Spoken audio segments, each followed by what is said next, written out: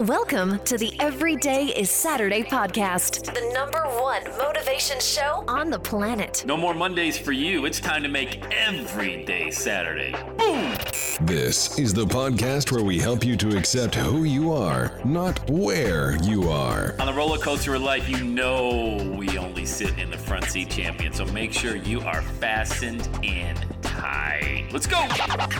Tired of feeling run down all the time during the week? We can help you make every day feel like it's a Saturday. Let's go. Pack your bags. It's time to leave Averageville. Introducing the man who thinks abnormal stands for above normal. When you're on fire, people will travel from miles around to watch you burn, baby. We are fired up. The host of the Everyday is Saturday show, Sam Crowley. All right, welcome back to the show. Hey, it's Sam Crowley. It's a Murray Miller interview. So if we're talking with my buddy Murray Miller, we must be talking about money, which has become kind of a popular segment here on the Everyday Saturday podcast. So Murray Miller, how are you, buddy?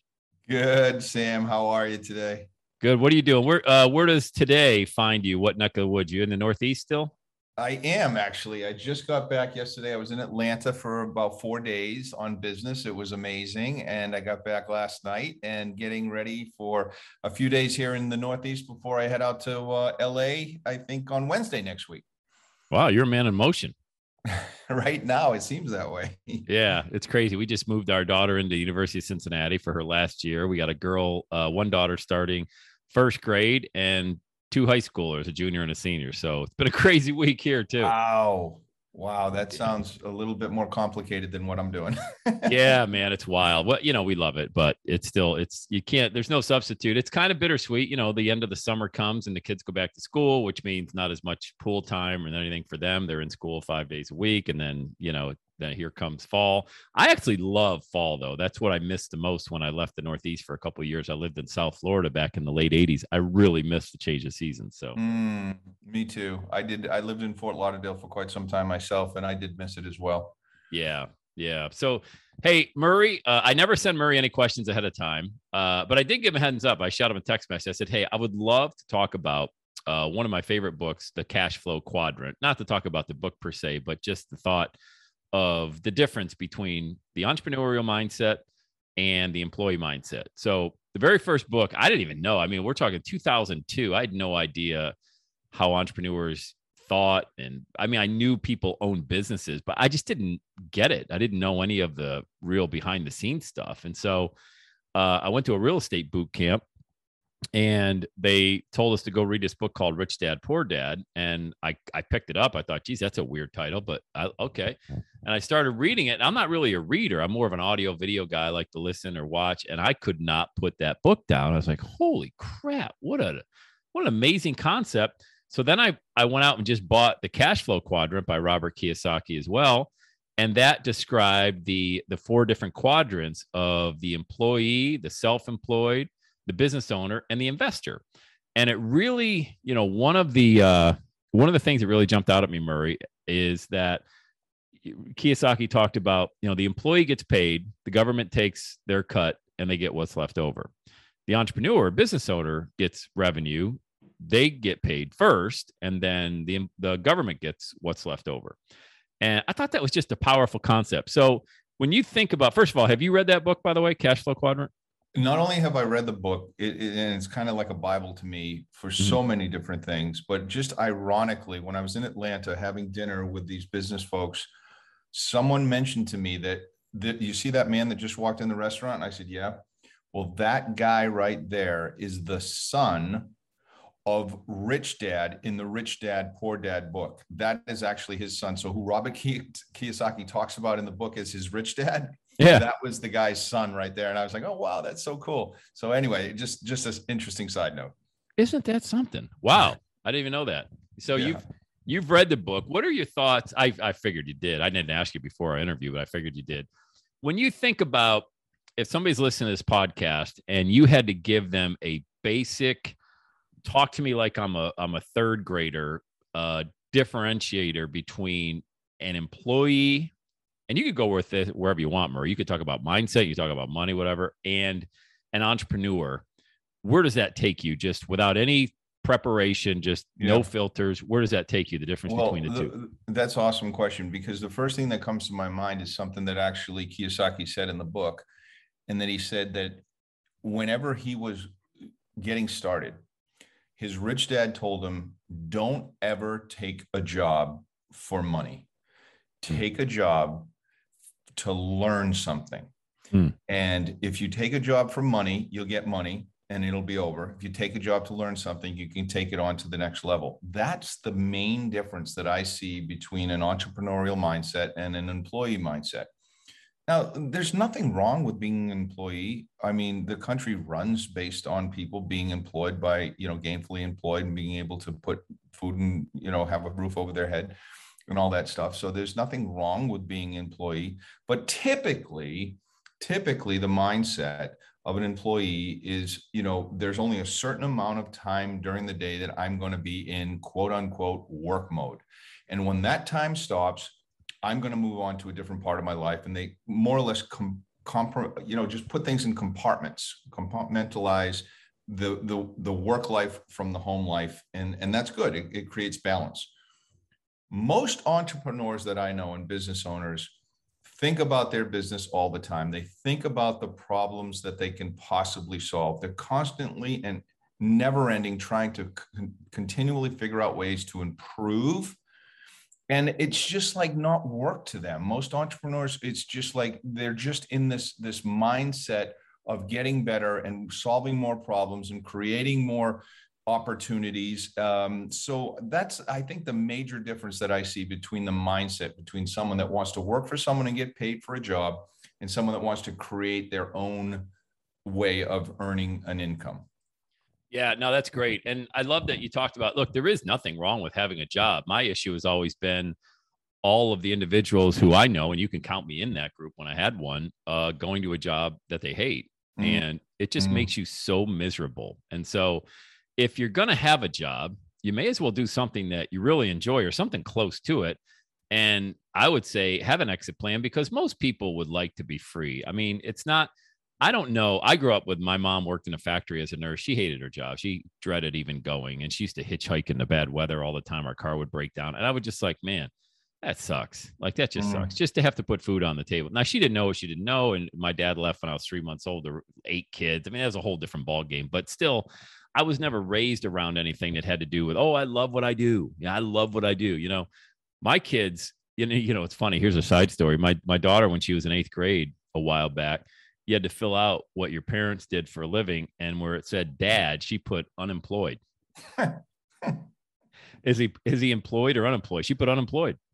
So, which is hilarious. And I mean, that's great. I just think my kids have had not a perfect role model by it. Nobody's perfect, but at least they've grown up in a complete 180 and about, do you have to have a job? Do you not have to go to have a job? Do you have to go to college? I got a daughter graduating from UC. She loves it. She loves college. I didn't like college at all. And I said, I'm not going to push my belief system on you, but I don't believe in it unless you're going to go into some real specialized area. But you go and you be your best version of yourself. Just make sure you love what you do. And I think what you described, Murray, the entrepreneurial journey, I don't know a lot of entrepreneurs who hate what they do. You know what I mean?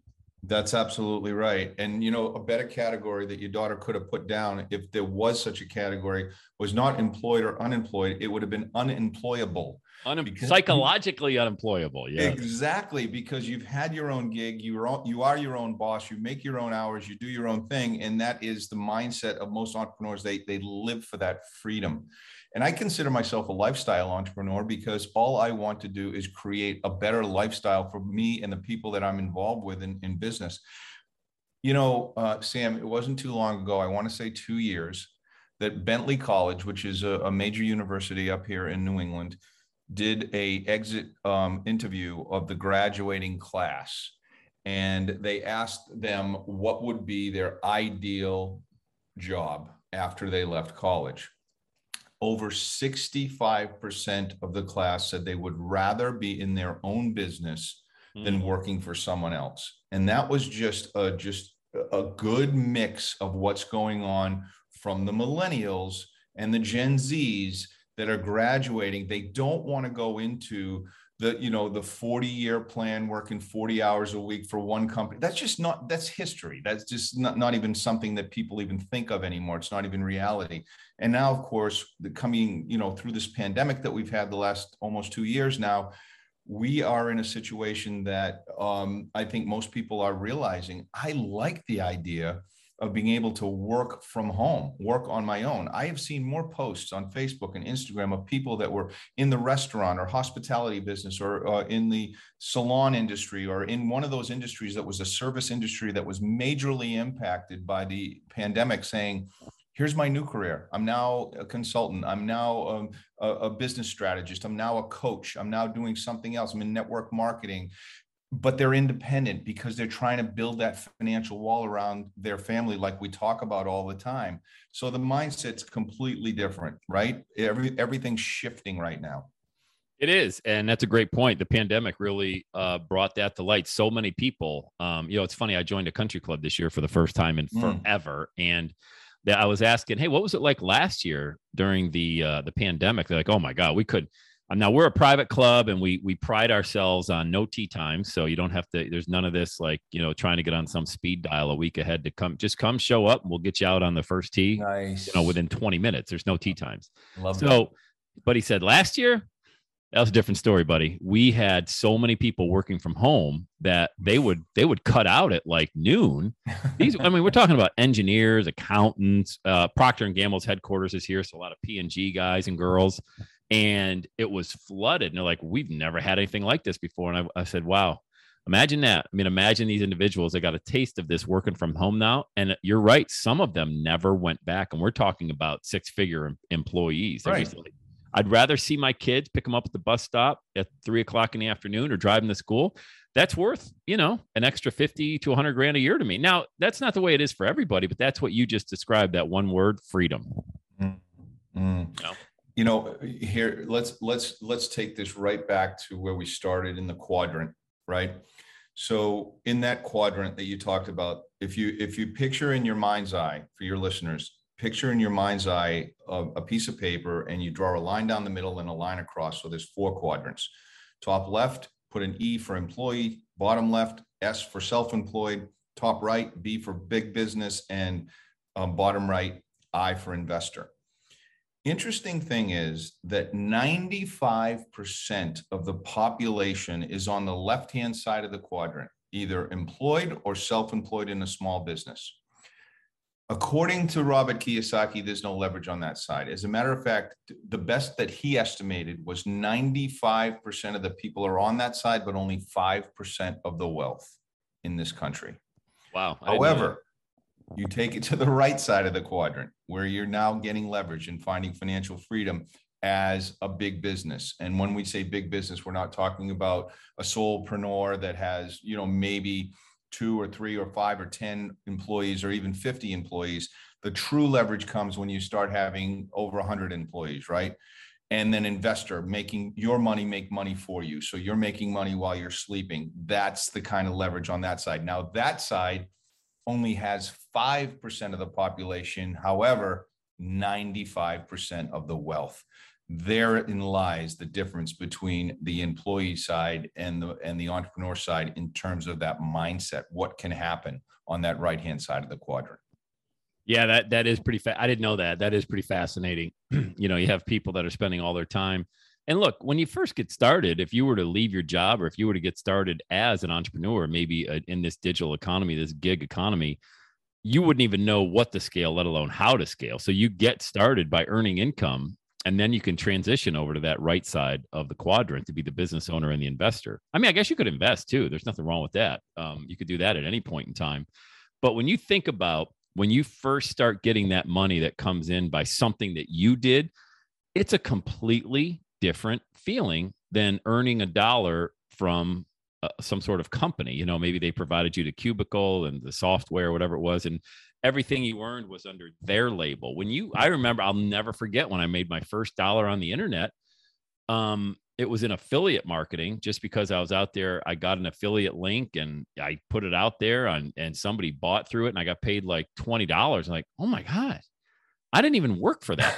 All I did was put a link out there, and somebody in a forum, because Facebook wasn't around or anything like that. Heck, MySpace wasn't even around, but somebody in a forum saw it, clicked on the link, and bought the product, and I got paid. And I thought, holy crap. I mean, my mind was blown. I thought, honestly, I looked over my shoulder. I thought I was going to get, like, the FBI was going to come get me or something, because it didn't even seem real that you could do that. And I think once you get a taste of earning that first dollar, that's your money, it's a completely different euphoria that you experience. When do you remember your first entrepreneurial dollar that you earned as an adult, like in your 20s or 30s or 40s, when you thought, holy cow, this is different?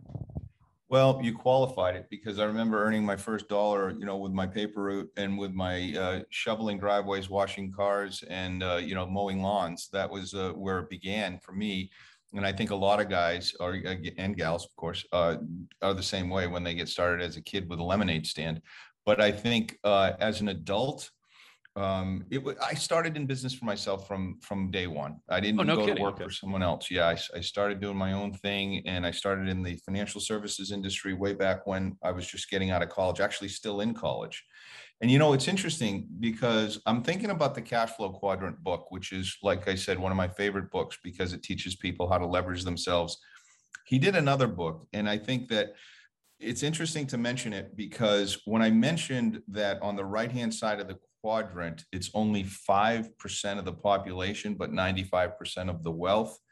Most people that are listening right now might be thinking, well, I'll never get to the side where I have over 100 employees, or I have enough money to invest that my investments are yielding enough money for me to make a good living. And it's true. That takes a lot of money to do that. And it takes a lot of know-how and skills and risk. However, Robert Kiyosaki wrote a third book. It's called The Business of the 21st Century. And in that book, he describes why he believes network marketing is the industry that more millionaires have been made without the typical and traditional barriers of entry that you would have to get started in a big business or to invest money. So I love the fact that he came out with this book, a guy that is a traditionalist, made his fortune in real estate, which is high risk, high reward, but he figured out a way to leverage himself and use those rich dad philosophies that he used from the person that taught him about money. And then he learned, and he was originally a very big skeptic of the network marketing industry. He looked down on it until one of his friends was doing it. And one of his friends in real estate said the reason that he's doing it is because he can help people and teach them skills that they can duplicate through literally anyone that has the desire to do it. And it opened up a whole new world for him. And now he's one of the biggest proponents for the industry. So, Sam, we've talked about this on a few podcasts already, that, I have a network marketing business that is one of my largest sources of income that I have out of all the sources of residual income that I generate. This network marketing business actually allows me the freedom to not only invest, but also to build other businesses, because I have this residualized income that comes in from people that are using a very high quality product from a network marketing company that I don't have to manage. I don't have to run or control. It really is the great equalizer. So I thought it'd be interesting to bring that up, since we brought up the Rich Dad, Poor Dad book and the Cash Flow Quadrant. Yeah, no, that's awesome. I mean, Kiyosaki has written so many great, he wrote another one called Retire Young, Retire Rich. And there's just so many great, and, a lot of those titles, you hear them and it's like, oh, that's kind of clickbait, or that. Those are great titles. First, you need a great title of a book, or nobody's going to open the cover of it. So you really do need something like that. But when I saw Retire Young, Retire Rich, I thought, well, geez, I'm only in my mid 30s. I'm still young and I want to retire. I mean, I felt like I could do it. I don't know why. And I had this crazy confidence. I mean, I look back now, I'm like, what the hell was I thinking? Why did I ever think I could do something like this? But it's because I just was less fearful about what was going to be in front of me than I was about what I left behind in the form of regret. I knew what every day was going to look like if I stayed in a job. If I didn't stay in a job, I had no idea what life was. And it's scary. There's no doubt it's scary, but it's still, that fueled me more. The excitement and what was yet to come that I had no idea was going to happen fueled me way more than, oh, I'm going to lose my 401k and my health insurance and all that. Cause I don't know, again, maybe it was just stupid. I mean, maybe I should have been more worried about taking care of my family and having health insurance and blowing through my entire retirement and all that. But and I don't know where I got it from, but I just started getting almost eaten up from the inside, Murray, about this regret that I was going to have about not going for it, not going for my dream. Right. Well, it is. I mean, the expansion of your life, to me, I know we're getting philosophical here, but the expansion is the key to your happiness. And I think that if you're not going to be happy if you're not secure. And I told my kids this all the time they were growing up. I tell anyone that will listen to me that there's no feeling in the world like having financial security, like having a financial wall built around your family. There's nothing like that, because it allows you to concentrate on the things in life that are actually most important, because you're not worrying about the bills. And I will tell you that, if you've ever heard, have you ever heard the adage about, it's kind of a trick question. If I promise to pay you $1,000 a day, starting today, and I'll continue to pay that for 30 days, at the end of 30 days, you're going to have $30,000 guaranteed. Or would you be the type of person that would gamble and let me pay you a penny today, but I would double it every day for 30 days? So on day 2, you'd have 2 pennies. And on day 3, you'd have 4 pennies. And because I already set this up as a trick question, the answer is going to be the opposite of what you think. Most people would, of course, say, well, I would take the $1,000 a day because we want instant gratification. But the truth is, if you double a penny every day for a 30-day month, by the 10th day, it's $5,000.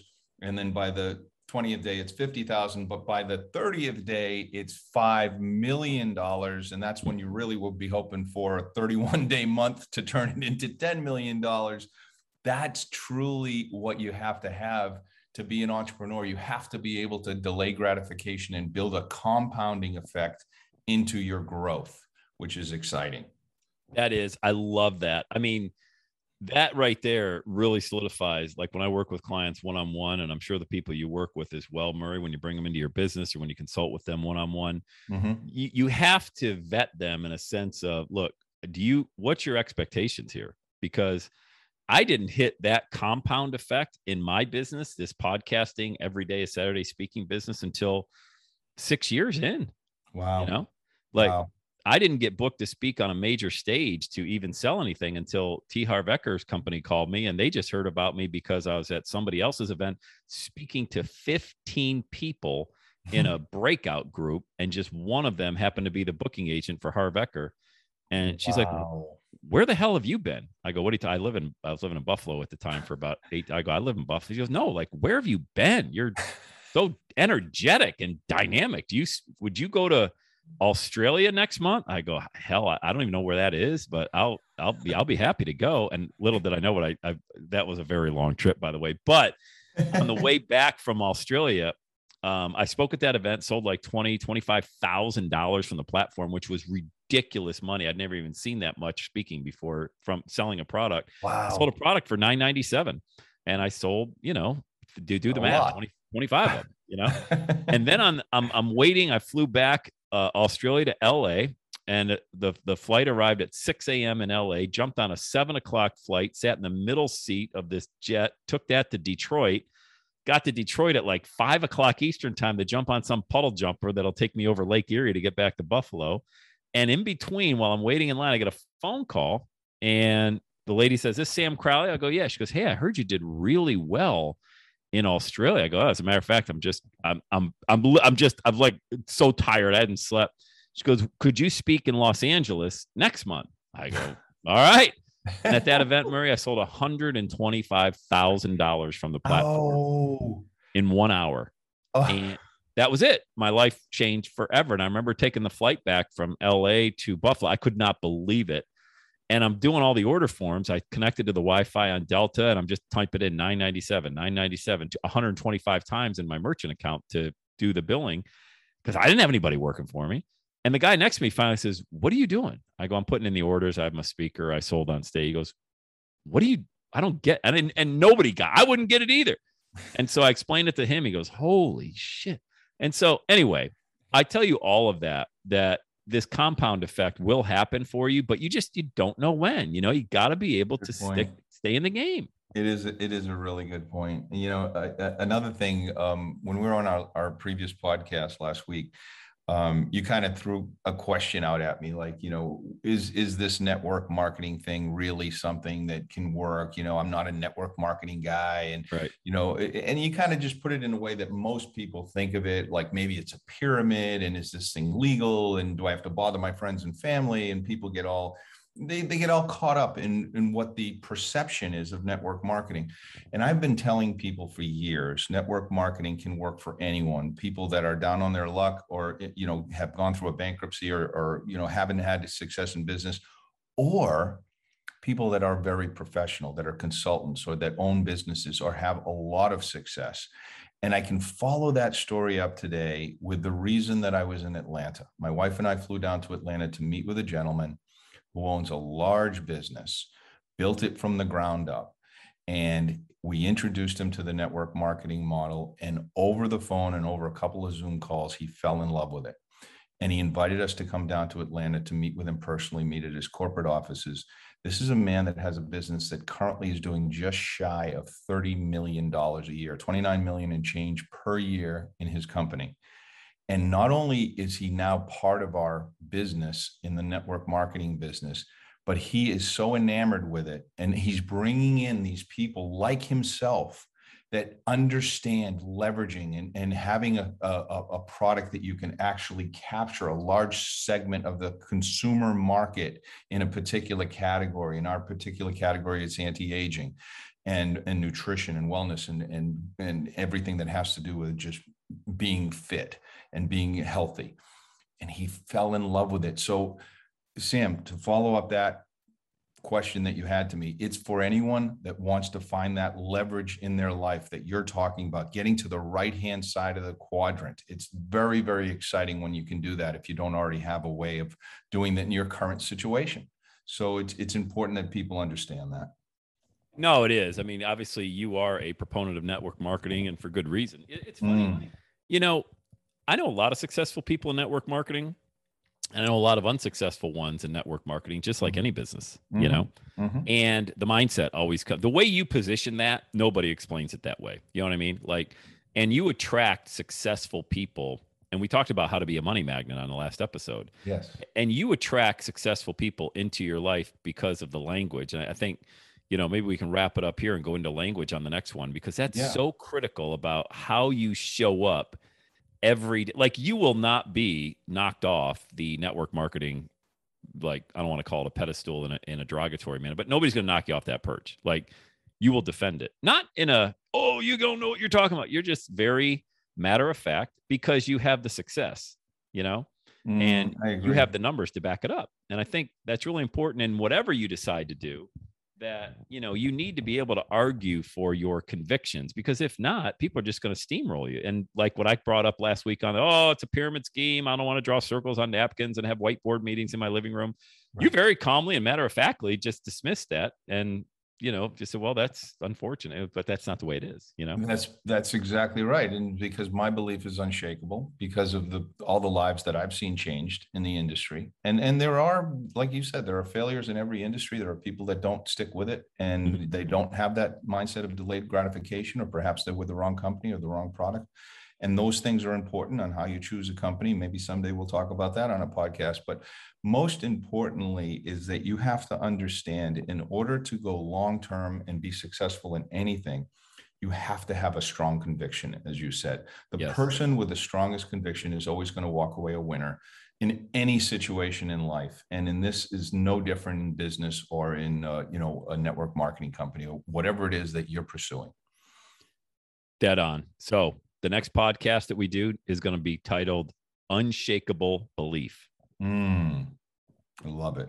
I'm going to write that down. And I think that's going to be, because here's why people listen to this podcast, Murray. They listen to it when you said, hey, well, we're going to get a little bit philosophical when you were talking over. That's why people listen to this show. They want that. They want to know.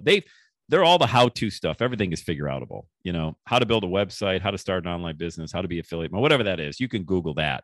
What you can't get, that people tune into this podcast for, is to get your mind calibrated in a way that you will be set up, not guaranteed, but set up for success. That's exactly what people want to hear, is when you were talking philosophically about, the advice that you give to your children and feeling secure and all of that.